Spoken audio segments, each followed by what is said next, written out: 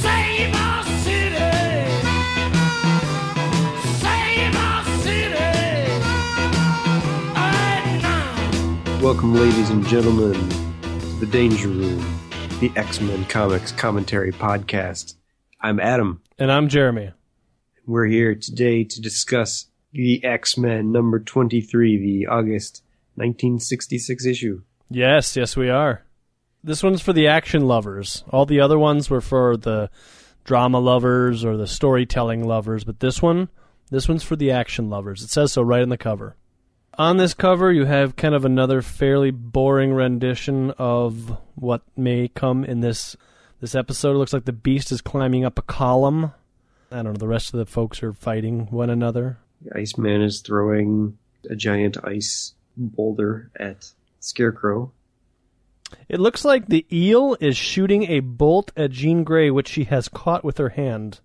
Yeah, it does look like that. And then the Angel is being shot by Plant Man's plant gun, and Scarecrow's hurling crows at Unicorn. You can see Jean Grey's telekinesis line. Yeah. What is it doing? She's trying to knock the Beast off of the column that he's on. I'm not exactly sure what's going on here. The Beast looks like, I didn't actually even notice this until just now, but it looks like he's hurling something at somebody. Yeah, he's throwing a rock at Plant Man. He's throwing a rock at Plant Man. Oh, okay, so maybe Jean Grey telekinetically loosened a portion of the column, and then the Beast grabbed it and is hurling it at Plant Man. I don't know. Hopefully this isn't what's in store for the rest of the issue, because so far I'm not impressed. Looks like Angel's trying to catch something. And maybe he's trying to catch that rock. He's got to move a little faster than that. So this issue is titled To Save a City, not United We Stand, as I predicted last episode. Oh, your title would have been so much better. This one's edited in Ecstasy by Stan Lee, written in Rapture by Roy Thomas, drawn into light by Werner Roth. Werner who? Werner Roth is Jay Gavin. What? They're the same person, and for some reason Werner Roth wanted to use his fake name, Jay Gavin, up until now. I guess he decided that it was okay being German. I guess so. I had read on the little Marvel Wikipedia thing, the unofficial one, that Jay and Gavin were both Werner's sons. Oh, okay. So there you go. That's why he chose a pen name is not really detailed on the page, but the origins of his pen name are detailed. Maybe he was just so embarrassed. I'm drawing the X-Men. Here I thought I was going to be an artist. I was going to paint Paris. I have no idea.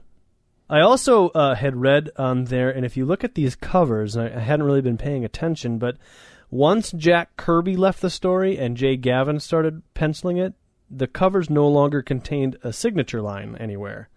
And from what everybody knows or the details that they can collect, all the covers were also done by Jay Gavin / Werner Roth, even though he didn't sign them. Yeah, just throwing that little tidbit out there. Anyways, it was delineated in depth by Dick Ayers and lettered in a lawn chair by Artie Simek. Artie Simek is taking a break this month, apparently. Good for him. Mm-hmm. He does good work. So the X-Men are in a dungeon. Apparently, in Washington, D.C., where they are, the Count has found himself a dungeon, and he has locked the X-Men in it. We're pretty much continuing off right where we left from the last issue. Count Nefaria is taunting the imprisoned X-Men. Now, what do you think this first line means? It says, "It's rollickin' resume time," but instead of wasting a lot of words on an introduction, let's just get to it. Oh, does he mean like, this is where we would usually tell you who everybody is, but today we're not going to?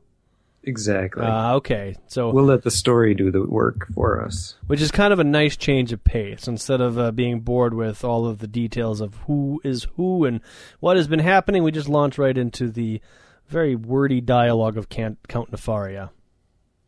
I like Jean Grey's thought balloon here because she's wondering what all of us have been wondering since last issue. Who is this Count Nefaria? Why? We've never encountered him before, and why is he after us? This doesn't make any sense. Yes, Jean, it does not. what's interesting is that the next 4 times they encounter Count Nefaria, she's going to have these same thoughts.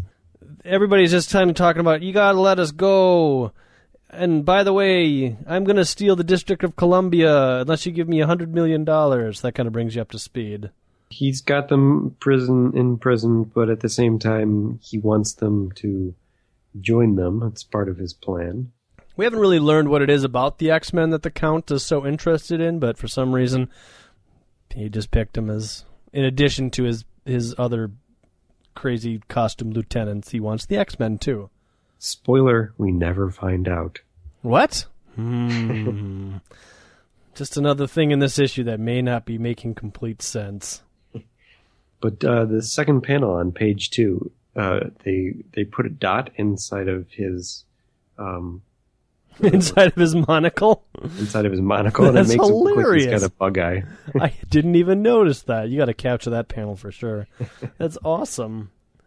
Yeah, it's like he's having a stroke or something. His eyes just like bulging out. And he's got his hands out and everything. Like he's having a seizure is what's happening here. X-Men, you'll join me.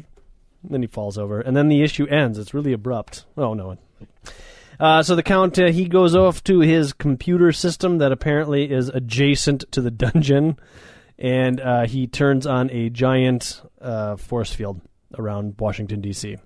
It starts out as little specks of white, and then this citizen says, I kind of like this line. Yeah. What's this? It can't be snow. Not in June. No, it's countless blowing particles crystallizing in the air. But what can it mean?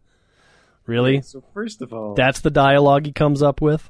How do you ever... If it's like snowing in a month that it's not supposed to, are you really going to react like that? Second of all, how does this guy know that it's countless glowing particles crystallizing in the air? Well, I don't know. But he certainly would like to know what it means.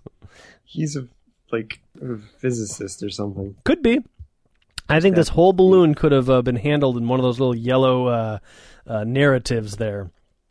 And just showed like a panel of people panicking and whatnot, but then have the actual narrative tell us what's happening, because this makes no sense.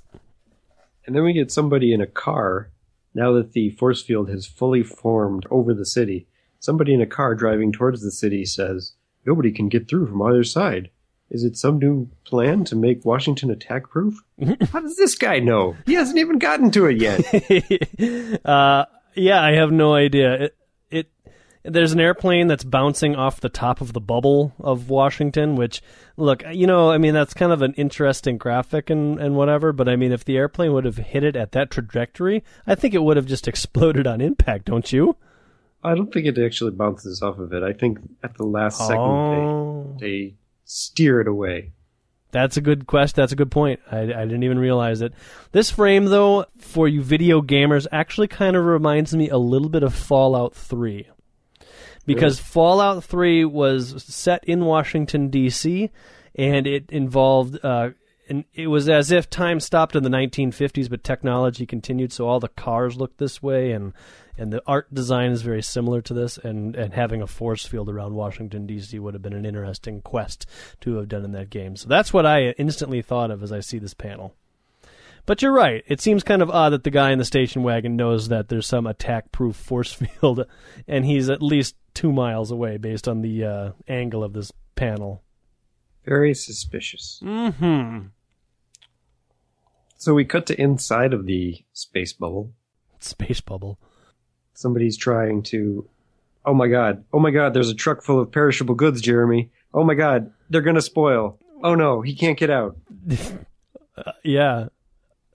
The cars are backed up for miles. We don't know what to do. This is a very odd panel. I gotta be honest, I don't think I actually read this panel before. What the heck is it? All right, so perishable goods are going to spoil, everybody. I guess we're just trying to get a good sense of panic and confusion that's going on. Yeah, which is a good idea. In the next panel, somebody's not satisfied with the president's opinion, and so calls the Pentagon. I'm going to call the Pentagon. The president's assured us that the dome's not of our making. We must get to the bottom of this fast. I'm calling the Pentagon. Oh, and the middle guy's like, I wonder, could it be theirs? I wonder, could it be theirs? Like, who's he referring to? And then... He's referring to the Reds. I'm wondering, are we talking about some little communism going on here? A little paranoia? I think so. All right. So then the fireman, a construction worker, and what looks like a military officer try to beat their way out of the force field. Yep. Firefighting axe doesn't get through. The pneumatic drill doesn't get through. By the way, the pneumatic drill can cut through diamond, but can't cut through this stuff. Won't even dent it. Not even. The military people set up some dynamite, try to blow through that. Mm-hmm. They're awfully close to the dynamite, but, maybe it's low-level dynamite. One of the guys there, one of the privates, he says he's got a hunch that nothing short of an A-bomb is going to smash through that barrier.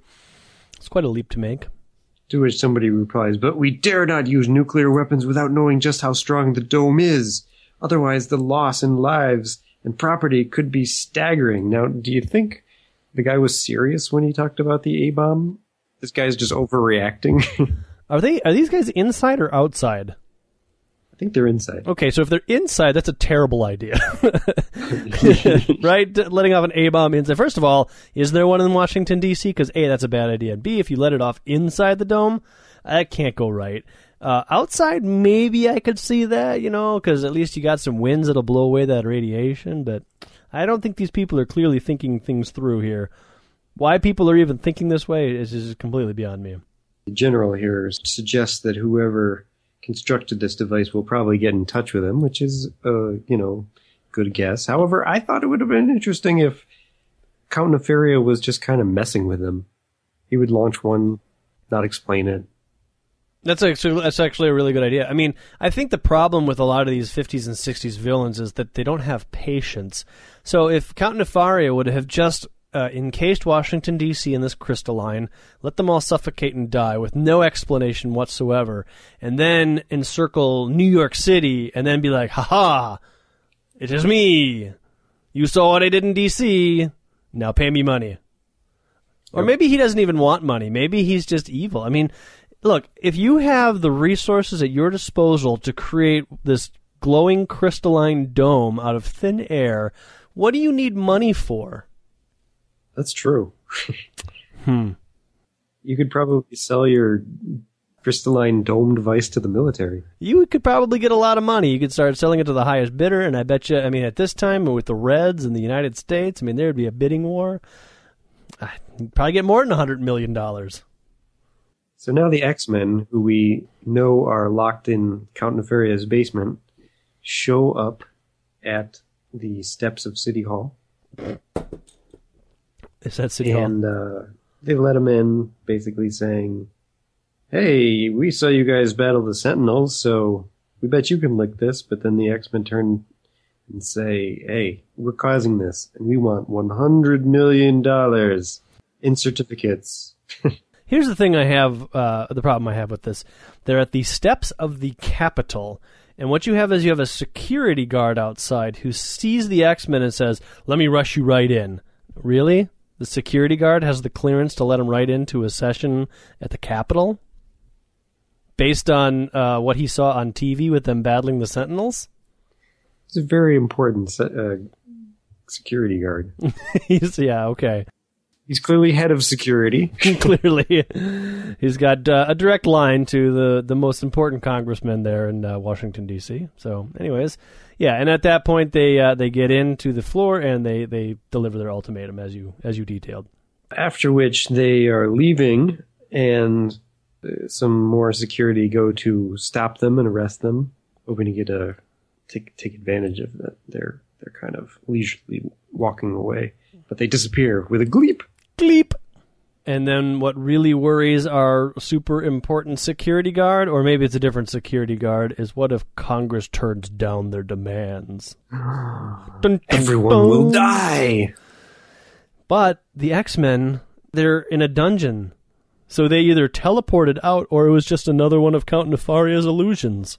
It was totally one of Count Nefaria's illusions. Had to have been. Probably. So the X-Men start talking about how great it would be to get free and how they need to stop the count, and that's when Marvel Girl finally does something productive. It's taken 23 issues, but she says, hey, let me give this thing a shot. She's unable to do it because whoever designed these shackles did so with me in mind because they're too complicated for me. I don't know. I think she's giving herself a lot of credit here. I think she's selling herself short or not giving it her all because, I mean, we've all seen her sewing with her mental powers and reassembling rifles and stuff. But, yeah, no, she can't. Magazines. She can't read magazines, designing clothes, but she can't do it. And so the X-Men, just like us, are wondering where's the Professor throughout all this, and why hasn't he sprung into action and mind-wiped everybody to forget about what they wanted to do so we could just carry on with the rest of our lives? What's he doing? So we come back to the X-Mansion where we find that he is developing a new invention, and he has blocked off access to his brain from the X-Men. He has been giving it his undivided attention. And as soon as the telephone rings, he is surprised and jerked out of his trance that he's in, and he doesn't even recognize... Oh, it's just the telephone, he says. He does recognize it. He's been blocked off so much, and he forgot that he could still be contacted by the telephone. Some of us call that working in the zone. Oh, yeah. So he brings down his little mental shields and answers the phone, and it turns out it's the General. And the General reports that there's been an emergency regarding the X-Men. And the General's only calling him because the Professor has kind of come out as an outspoken expert on the mutant phenomena. Since the Sentinel thing, yeah. He attempts to contact the X-Men, and the X-Men don't respond. Yep. They must be too far away. So he will increase his reach. But in the meantime... Cyclops comes up with a plan. He says, don't give up, and Marvel Girl doesn't. Oh, wait, no, there's more to his plan. Since she can't unlock the locks because of the complicated locking mechanism, Cyclops has the idea that she should raise his visor so that he can blast at the locking mechanism, the locks themselves. And it works. It's a far cry less complicated to work his little visor through that little metal barrier that's surrounding his forehead than to try to pick a lock, I suppose. Perhaps she's been working on that maneuver in the Danger Room. And then Scotty has an orgasm, it looks like. She touched me, telekinetically, but she touched me. But yes, he orgasmically fires off a very thin ray from his eyes, I guess. Blasting the locking mechanism over his eyes away, so he starts clearing all the other X-Men out. Beast kind of questions, why am I last? Well, I got a problem with this. Okay. Count Nefaria is relying on the single fact that Cyclops won't be able to get to his visor to turn it on. But I thought we learned that, like, when he opened and shut his eyes, the visor would open and close. I mean, if all it took to get him free was a blast, this just doesn't seem to make any sense to me. It seems to be the single point of failure that Count Nefaria probably should have counted for if he's making handcuffs that are too difficult for Marvel Girl to pick. I think he just got lucky with the locks. Okay. With Marvel Girl not being able to pick them and Cyclops' mechanism like not opening when his eyes open. Sure. Marvel Girl's trying to pick them and like all the diameters and stuff are in metric and she's like, son of a... I've been practicing in Imperial. All right, so anyways, I'm nitpicking. Moving on. The X-Men are contacted by Professor X, who tells them, but not us, what his instructions are for this plan. Yep, he says that he is ready with their instructions. Mm-hmm. And Marvel Girl here and Angel are missing pupils again, and it's very creepy. And their eyes are not white, they're skin tone. Oh, they're white in my copy. Oh, okay. Yours must be recolored. Mine, they're very creepy looking. Yes, mine is recolored. I think these are all like... I think the omnibuses basically collect the Marvel Masterworks things. Oh, okay. Well, back when the kids were reading these in the 60s, these cats didn't have any eyes, and they were peach-colored. So the professor delivers the plan off panel, so we don't quite know what it is, but We flash to Count Nefaria, who is talking to himself for some reason and says they've done it, they've agreed to my terms, referring to the Senate, who has voted to get all of the money for the Count. The X-Men show up and pretend to be on his side. Now, wait a minute here. The Senate has just voted a special appropriation to be picked up by the X-Men at the expiration of the 3-hour period. Oh, wait. Is he planning on using the real X-Men, or is he planning on using the holographic X-Men?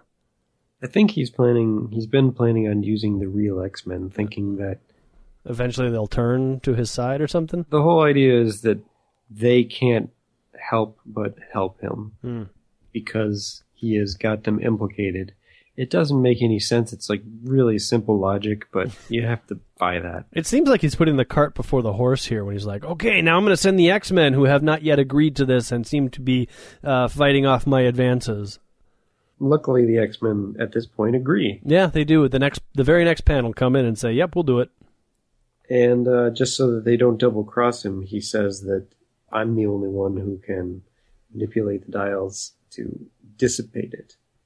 I don't know, manipulating the dials seems pretty easy, but whatever. Maybe they only react to his fingerprints or like his body temperature or a combination of the two.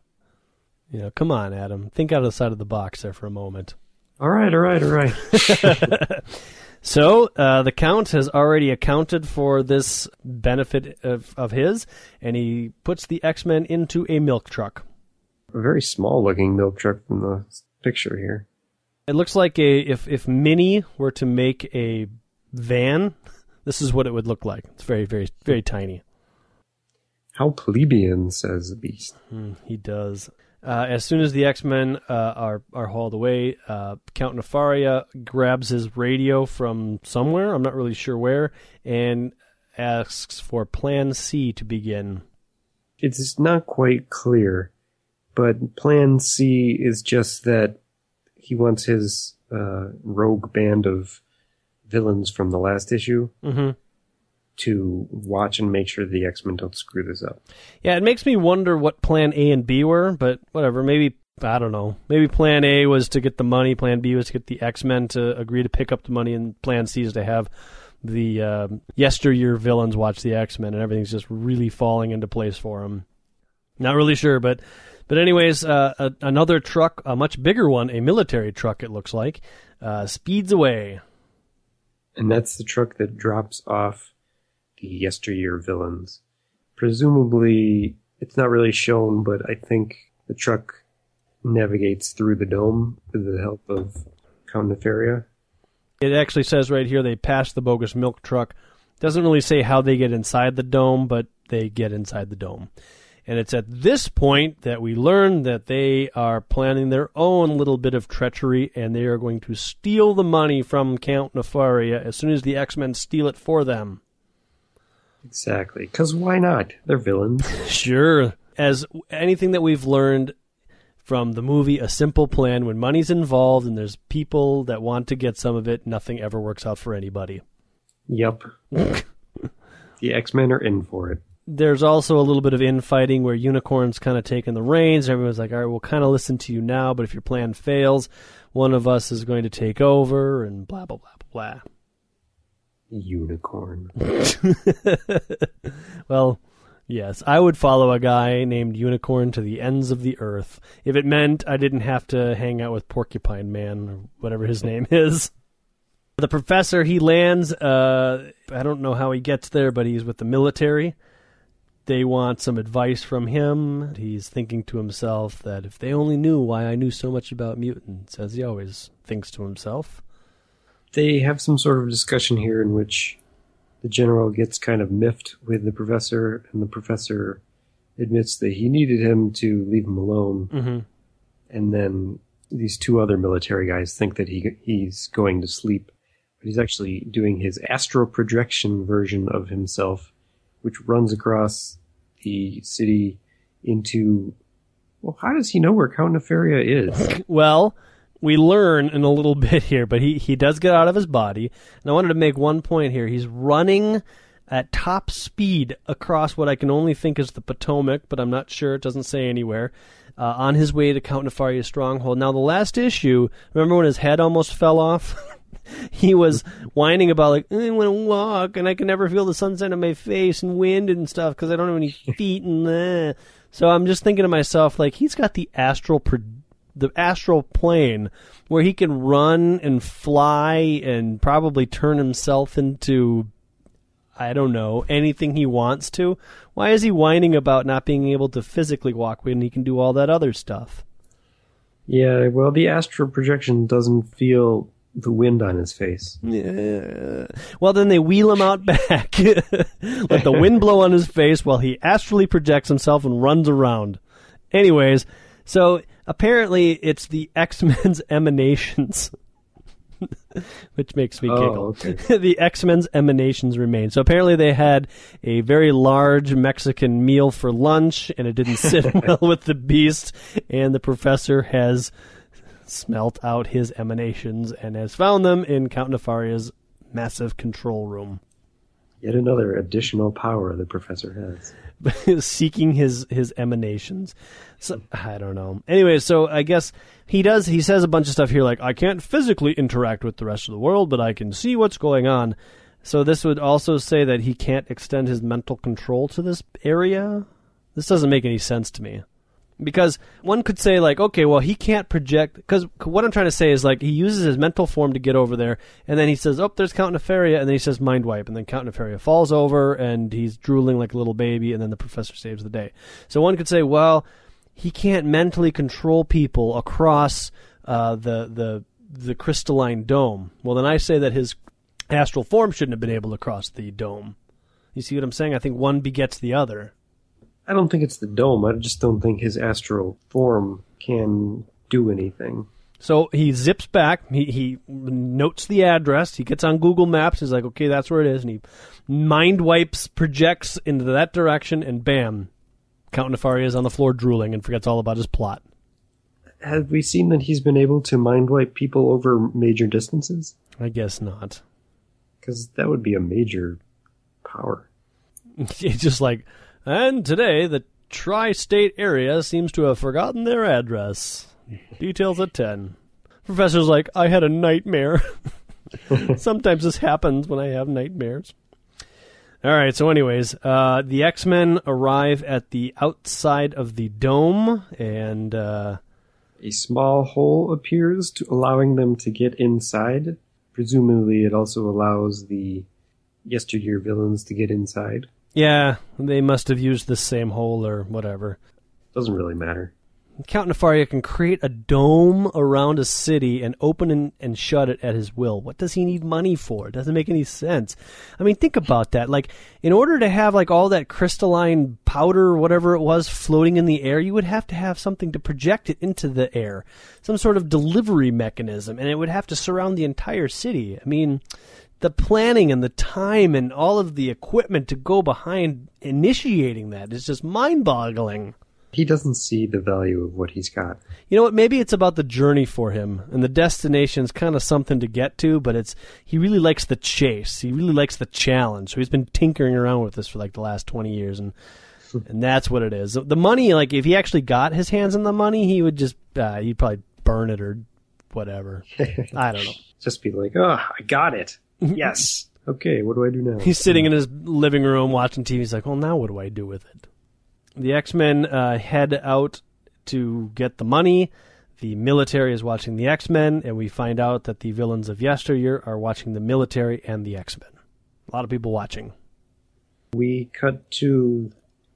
Who is this? This is a senator. Okay, just a random senator. Apparently they said, okay, Mr. Senator, we're going to give you a briefcase of $100 million in lightweight certificates or whatever, and you, Senator, are going to stand on the front capitals and wait for these super powerful mutants and some guy who wants to take over the world to come get it from you. We're not going to use an aide. We're not going to use a security guard. We're going to use you, Mr. Senator. I'm sorry, it's not a senator. It's a congressman. But still... I'm just glad that they had these large denomination certificates redeemable in gold. Anywhere in the world. So Angel shows up to pick up the money. A guard goes after him, shooting at him. Iceman freezes the guard's hand. another use of Iceman's powers that just would cause somebody to get pneumonia or frostbite. Well, it looks like about 15 pounds of ice. So, I mean, if you flash froze somebody's hand and then put 15 pounds on it, wouldn't the hand just fall off? Like, literally just snap off? Probably. All right, just checking there. So we can surmise that this security guard no longer has a hand, and he's actually on the floor crying, going, "Why? Well, if he was smart, he dropped to the ground with it, and his hand didn't fall off. I don't know if he doesn't look like he's had that much training. Well, he was just randomly shooting at him. Exactly. And as the congressman does say, "Oh no, he must have missed the security brief. He's shooting at them. He could doom the entire city." So I'm going to assume that he lost his hand. Anyways, the X-Men are fleeing the Capitol building with the money. Angel has the money when a group of, I don't know, thugs, or not really thugs, but people that are angry at the mutants. Concerned citizens. Yes, real American concerned citizens. And they start heaving rocks.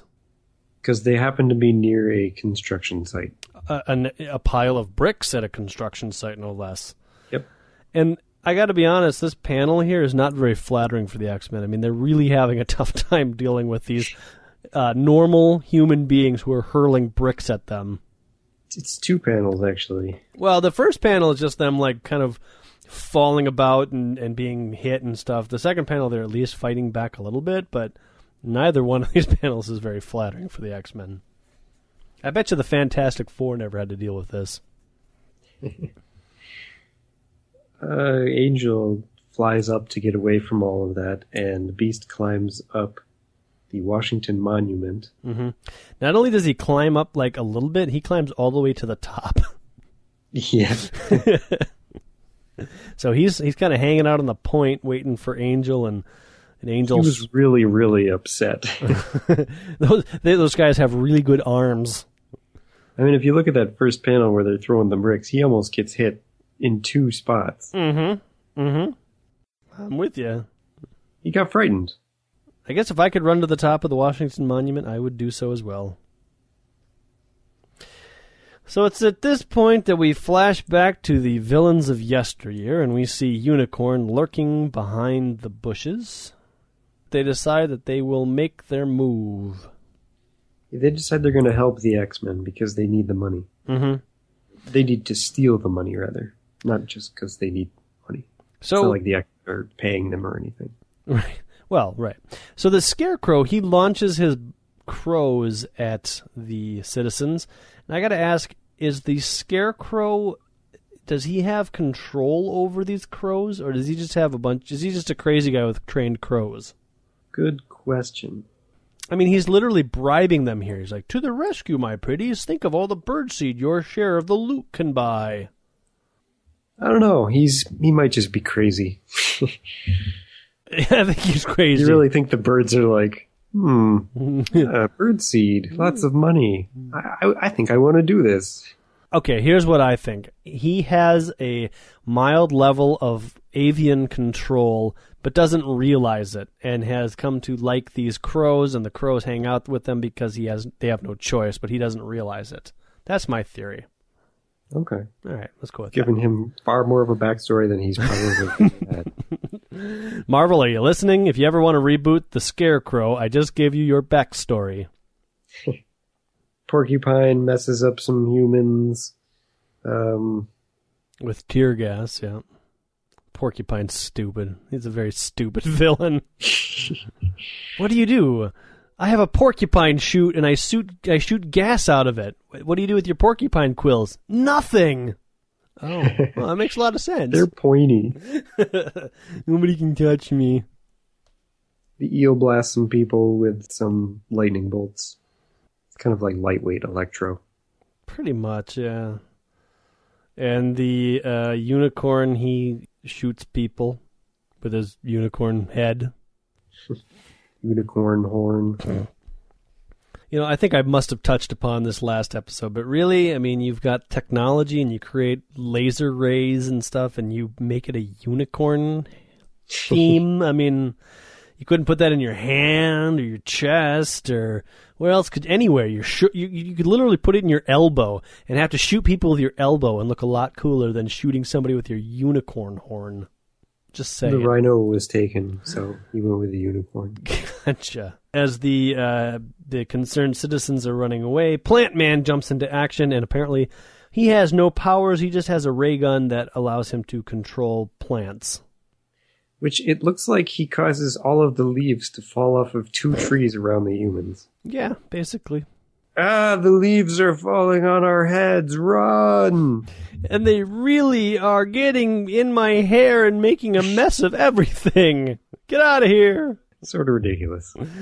Unicorn calls out to the X-Men and says, "Come with us. We've got the escape hatch." The villains are excited that they can mess up the humans without any problem because they can say, hey, we're with the X-Men. They don't get in any trouble for it. So they all pop through the hole, and they're outside the dome, at which point the unicorn says, "Give me that money." This is where we start playing a game of hot potato with the money bag. Yes, and it goes on for far too long. Although I do like how the unicorn's horn blast and Cyclops' eye blast cancel each other out for some reason. I don't know. It gets really kind of corny at this point. Cyclops throws the thing to Beast. Beast catches it, gets attacked by a giant liquid cement attack from the Porcupine, which is blocked by Iceman. Beast turns around and runs, but gets tripped by plants that the Plant Man has raised from the ground, roots. Luckily, though, Angel catches the bag of money, but he's being too cocky, overconfident as he calls himself, and Scarecrow's crows start attacking him. And he drops the bag of money straight into Scarecrow's hands. Luckily, Marvel Girl uses telekinesis to pull it away. However, before she's able to grab it, the eel uses a blinding flash of electricity, causing her to be unable to see it. Then the eel goes for it, and then the unicorn zaps the eel, double-crossing everyone. He double-crossed the double-crossers. Count Nefarious sees this. Is kind of upset. This is where, okay, so that was a very good description, but this is where I gotta interject now. Who was filming this? Now, they're outside of the dome, so this cameraman was maybe inside the dome with them, following them around, and it jumped outside the hole and filmed the whole thing so that Count Nefaria could be watching it on his video screen. Count Nefaria secretly planted cameras on the crows. Ah, okay. All right. At this point, the military shows up out of nowhere with tanks and people, and they've got guns trained on the unicorn. And the X-Men are behind him, so he's surrounded. But the unicorn, he blasts away at the tank. But, another one of Count Nefaria's illusions. That Count Nefaria, he's very sneaky. He's nefarious. You're right. He is. Oh, brilliant. We should call it... Oh, I see what they did. All right. This is weird to me. Okay, so the unicorn blasts away at the illusion. And then Marvel Girl tells us that he's flying away using tiny lifts in his boots.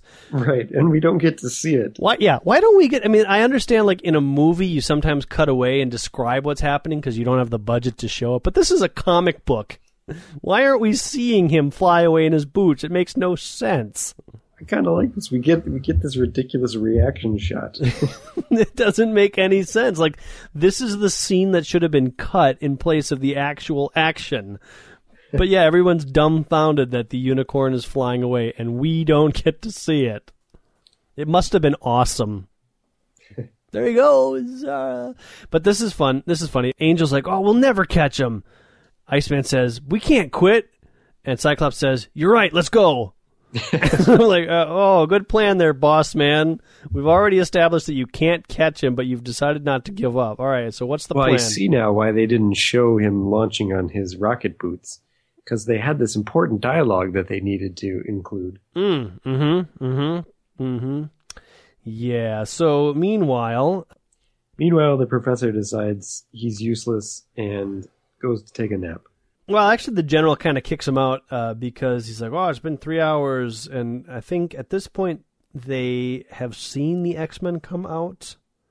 Yeah, and they want to get the military to go get the X-Men. He's signing an order to have the X-Men shot on sight, so when the professor leaves in a hump. And the professor's trying to be like, hang on, maybe, but the general's shutting him down. So the professor heads on back to his hotel room to take a nap. And now we get to see the unicorn in his rocket boots. Oh my gosh, that's amazing! I got to imagine that those rocket boots must have cost a bunch of money. So what does this guy need money for? None of this makes any sense. I mean, how much rocket boots and a unicorn helmet that shoots laser beams would cost?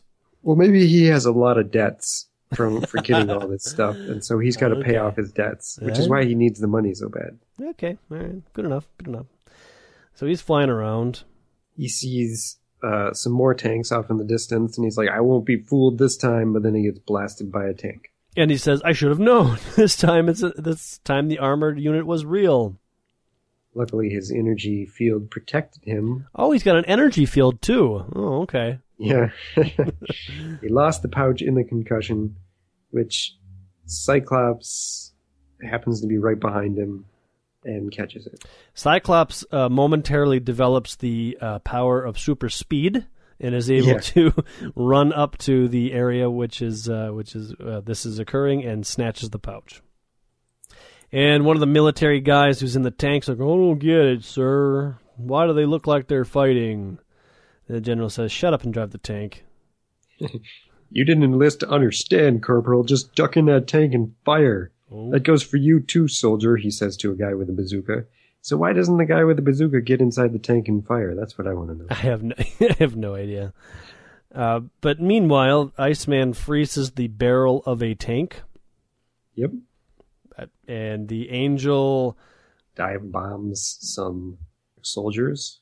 And the Beast attacks a couple of military guys by kicking them in the head. Why are they doing this? That's mean. I mean, Iceman disarmed a gun. The Angel scared some of the troops, and Beast just kicks these guys in the head. I guess I don't understand what's going on here.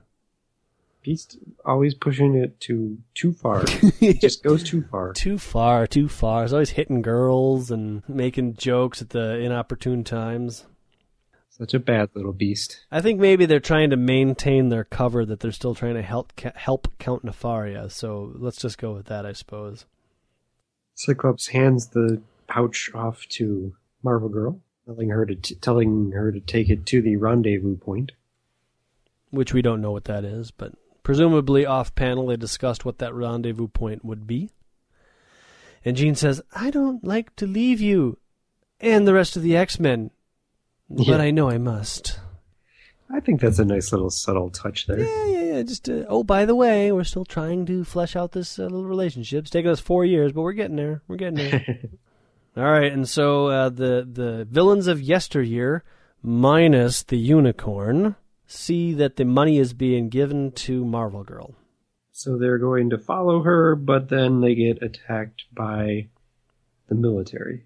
The villains of yesteryear do a pretty good job of fending off these military folks with their various powers and different quips. Scarecrow used to be an escape artist. I don't understand why they don't just shoot the porcupine in the head. I mean, they can't touch him. He's got all these gases on him. He's basically an unlicensed biological weapon. He should be shot on sight. He's just kind of standing there. The Scarecrow, he's got birds. I mean, shoot him too. The eel, okay, he gets away because apparently he's slippery, and he's got electrical charges or whatever he's got in his costume. But the rest, shoot him. And Plant Man, come on, you're going to let yourself be taken down by a dude whose only power is the ability to shoot a gun he made that controls plants? We get a nice close-up of Plant Man's ridiculous costume. And his gun, which is also equally ridiculous. It looks like his costume is made up of old, dried plants. I think that's probably part of the point. I can't imagine, like, it must have been, I don't know. I just imagine the introduction episode of now introducing Plant Man and him just on the cover with like his stupid plant costume, firing a gun off at Thor or whoever he was fighting at the time. I'll use these plants in order to make my costume. Not plants! Oh! This is kind of not working, but I'll go with it anyway. Anyhow, so, I don't know, like a wall of a jungle appearing out of nowhere. So apparently he can also grow jungles with his gun. I don't know what's happening here, but the military is stuck behind a bunch of trees, and these guys, don't they run away or something? Yeah, they do. Yeah, they escape. They run away. And we're threatened with a little dialogue here that says that they have gotten away, for now, anyway, indicating that they might come back. Which would suck. And the unicorn is in a bush, and he says, "Luckily, I fell into the bushes." Yeah, right. He saw trouble, and he's like, "Uh-oh." And so he lays there, and he says, "Oh, I better hang out here until the troops have left the area." So I think at this point, we're pretty much done with all the villains of yesteryear. Yeah. So we cut back to Count Nefarious' palace, where Luke Skywalker shows up and enters saying, "You will let me inside." Yeah, and Bib Fortuna's like, "All right, come on, this way. Luke says, "Isn't that thing around your neck choke you?" Bib Fortuna's like, "Huh?" Oh, wait, no. Yeah, so some masked guy. I actually think this looks like, what was that Sam Raimi movie with the guy who burnt his face? Darkman. He kind of looks like Darkman, but a little lighter in the feet, if you know what I mean. Light in the loafers? A little light in the loafers. And whoever this mysterious masked man is, he has the ability to render henchmen, what would you say? He essentially uses the Force. He does use the Force to make them not do anything against him. Yeah. And I think it's important to note that this guy, he does a lot of walking. He's a walker. He's a walker. But not in that Walking Dead sort of way. He's a walker. He couldn't possibly be any character that we're familiar with that doesn't walk. Correct. That's what we're saying here. Correct. This is a person who walks, who has a mask about his face that we could not possibly have any knowledge of. Yes. And he clearly walks. A guardian angel. Did I mention that he walks? Yes. Who has no wings, but instead of wings has heavenly feet that walk. Okay. Elsewhere in the castle, another person who can walk, the Count, is... he sees the truck come in with Marvel Girl and presumably the money. He says, "Give it to me," referring to the pouch. "I have striven long, planned carefully for this moment." He seems to think that as soon as he gets the money, all of his problems and plans will come to fruition. But I think he's missing the larger picture. If he's actually got to go cash these certificates in for gold, find suppliers for whatever devious plans he has, buy the stuff, assemble the stuff, hire some people to maintain the stuff, and then actually enact whatever plan it is that he has. So getting the money is a very small step in a larger process, and I don't think he has a full grasp of what it's all going to take to do this. But he's very focused on this money. But Marvel Girl uses that to her advantage and says, "You must release the city." Yeah, she's not going to give him the pouch until he releases the city. He admits that he already did get rid of the 3-hour death sentence. They haven't been losing their air. So he says that he's done that, but unless he gets the money, he will turn that back on and they will die. So basically turning the situation back to what Marvel Girl originally thought it was. And so she's like, "Oh, here's the money, sorry." And that's when our mysterious walking stranger shows up. Yes. The man in the blue trench coat who can walk. Yeah. He just walks straight up to the machines and starts messing with the machines as though he designed them. Count Nefaria says, "They're too intricate, too delicate. No human being could do such a thing." So this guy must be an alien. Yeah. Must be the stranger who's back, or maybe it's Lucifer. I mean, Lucifer, he was pretty good with the dials and levers. Yeah, and Jean Grey does refer to him as that stranger. Ah, good point. I like this panel here because Marvel Girl is focused on this mystery man who's working the dials, but like the Count Nefaria is behind her, and so she uses her telekinetic power, kind of like not even really thinking about it, to keep him in check. I think that's kind of cool. Like she's like, she can do that, but she really is concerned about what this mystery man is doing. And that's at this point where the rest of the X-Men join Marvel Girl. Oh, and Cyclops says, "Thank the stars she's unharmed. If anything would have happened to her." Yes, he thinks that. He doesn't say it out loud. Right. The crying noise also occurred in his head. It turns out that it was a bad thing that Marvel Girl wasn't paying attention to Count Nefaria, because now he's gone with the pouch. What? Ugh. Why, they're gone, both of them. Oh, no. All of our work for nothing. And then the mysterious walking stranger says, "No, Angel, not for nothing." Don't worry, because I'm totally Professor X. He doesn't say that. That's kind of what he said. Well, there's many panels, and then he says that, but yes. I cut to the chase. Yeah, okay, all fine. right, Unicorn shows up on the ship, and so Count Nefaria and the Unicorn are both on a ship. And it's at this point that Professor Xavier removes the hat and sunglasses. No, it's at this point that the stranger removes his hat and sunglasses and reveals that Wait he's a minute, the you know professor. what? I just realized What? it can't be Professor X because Professor X can't walk. I know. I was thinking that same thing, too, so it must be some sort of shape-changing doppelganger. Or a scroll. Ah, although the X-Men haven't encountered the Skrulls, but maybe this is a lead-in to the next X-Men arc of comic books. Yeah. Oh, wait a minute. What's this happening on the second-to-last panel here? He's pointing to his crotch for some reason. He's showing the X-Men his iPod. Oh, he's got a iPod, yes. He's showing them a lightweight, flexible metal brace for his legs that he's been working on for months. Yeah, which is actually a pretty cool concept. For months, I have been secretly working on a lightweight, flexible metal... Why is he working on it secretly? Why is he like, X-Men, I got some plans, and I think I might be able to walk within just a few months' time. Aren't you proud of me?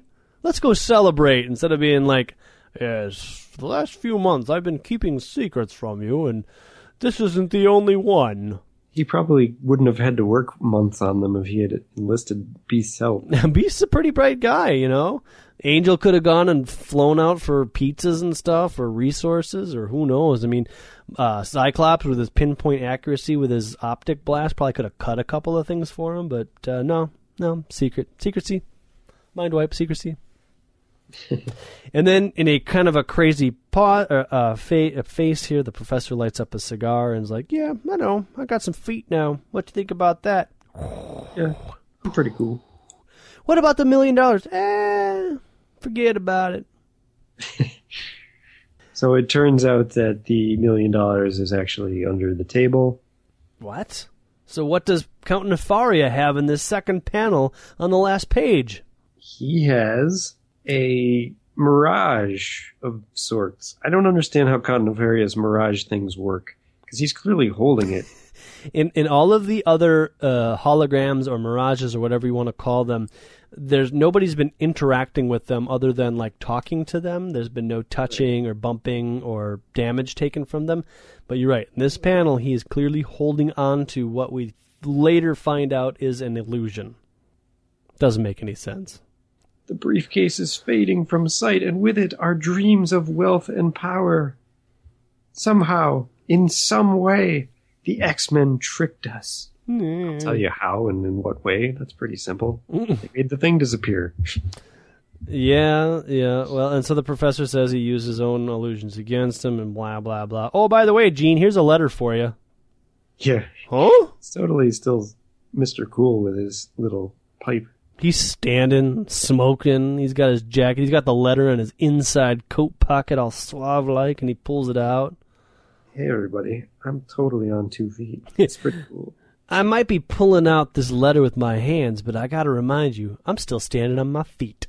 And so Jean turns around to read her letter, and she reveals that she is leaving the X-Men forever. Oh, my God! No!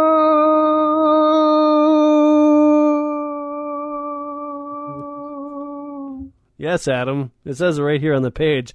Just like Cyclops was going to leave the X-Men forever. And Beast was going to leave the X-Men forever. Well, I guess everybody's got to have their turn.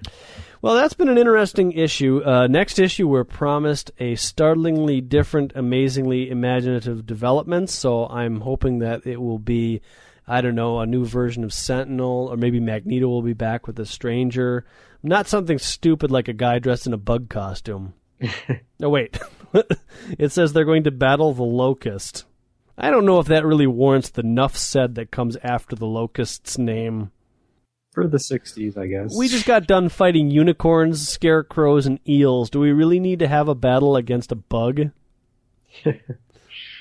Apparently we do. All right. Apparently we do. So there you go, folks. Stay tuned for Locust Man next episode. But while we're still in this episode, why don't you take this time to go out to iTunes and leave us a review? And go out to www.redcatproductions.com/Danger Room. You can hit us up at facebook.com/Danger Room Podcast, or use our Twitter thingamajobber that says "Go Danger Room" or "Danger Room Go." Uh-oh, you say it. At Danger Room Go. You had it right. Okay, at Danger Room Go. Speaking of iTunes reviews, we got our first 5-star iTunes review, or our first and only review from Square Deal. Thank you very much, Square Deal. This is your official shout-out. Yeah, that's what we do here. We give shout-outs. Yeah. Just all it takes is a review. We're easily bought off, you know. So there you go. And Square Deal, you should go out. Actually, what you should do if you're not going to leave a review is just go read Square Deal's review and say that it helped. Or I don't know if it has one of those things where it says, "Did this review help?" But if it did, you could just say yes, because he left us a pretty good review. So thank you, Square Deal. And we hope to hear from many, many more of our listeners. And if you're troubled of what to say, you could actually copy his review or her review and just paste it in. Yeah.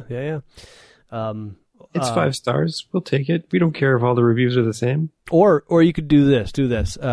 Go to iTunes and then open that up and then click new review and then go to www.msnbc.com and copy the first paragraph and then paste that into iTunes, but then put the 5 stars. I don't care what story it is. That sounds awesome. Yeah. So there's some text there and then some 5s. Then you don't have to even be creative. You don't have to think about anything. You just did it.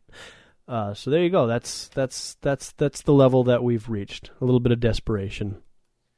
That's not desperation. That's creativity. I tried. You just blew my mind. All right, folks. Adam, do you have anything to back this thing up with? I mean, do you like this? You're the one that likes kind of the oddball ones and the different twists and turns. This one was okay. It was a bit wordy. I think I liked the first part better. Okay. I personally did not like either. The Villains of Yesteryear and Count Nefaria, no, they just don't do it for me. I liked the Villains of Yesteryear, but they didn't have much of a play in this issue. No, they kind of reminded me of Blob and the Eunice in whatever the Lucifer story was. Again, another story arc I was just kind of bored by. Well, I don't think the stories are going to get much better, so you better start enjoying... I have high hopes for the Locust story. At least I can be wishful. All right, folks. I got nothing else. So while we're here, let's just close the darn thing. This is Jeremy and Adam saying that the Danger Room is closed.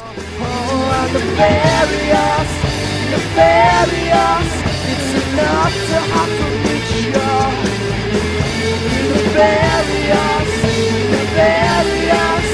There's nothing I can reach you. And you're tearing me apart,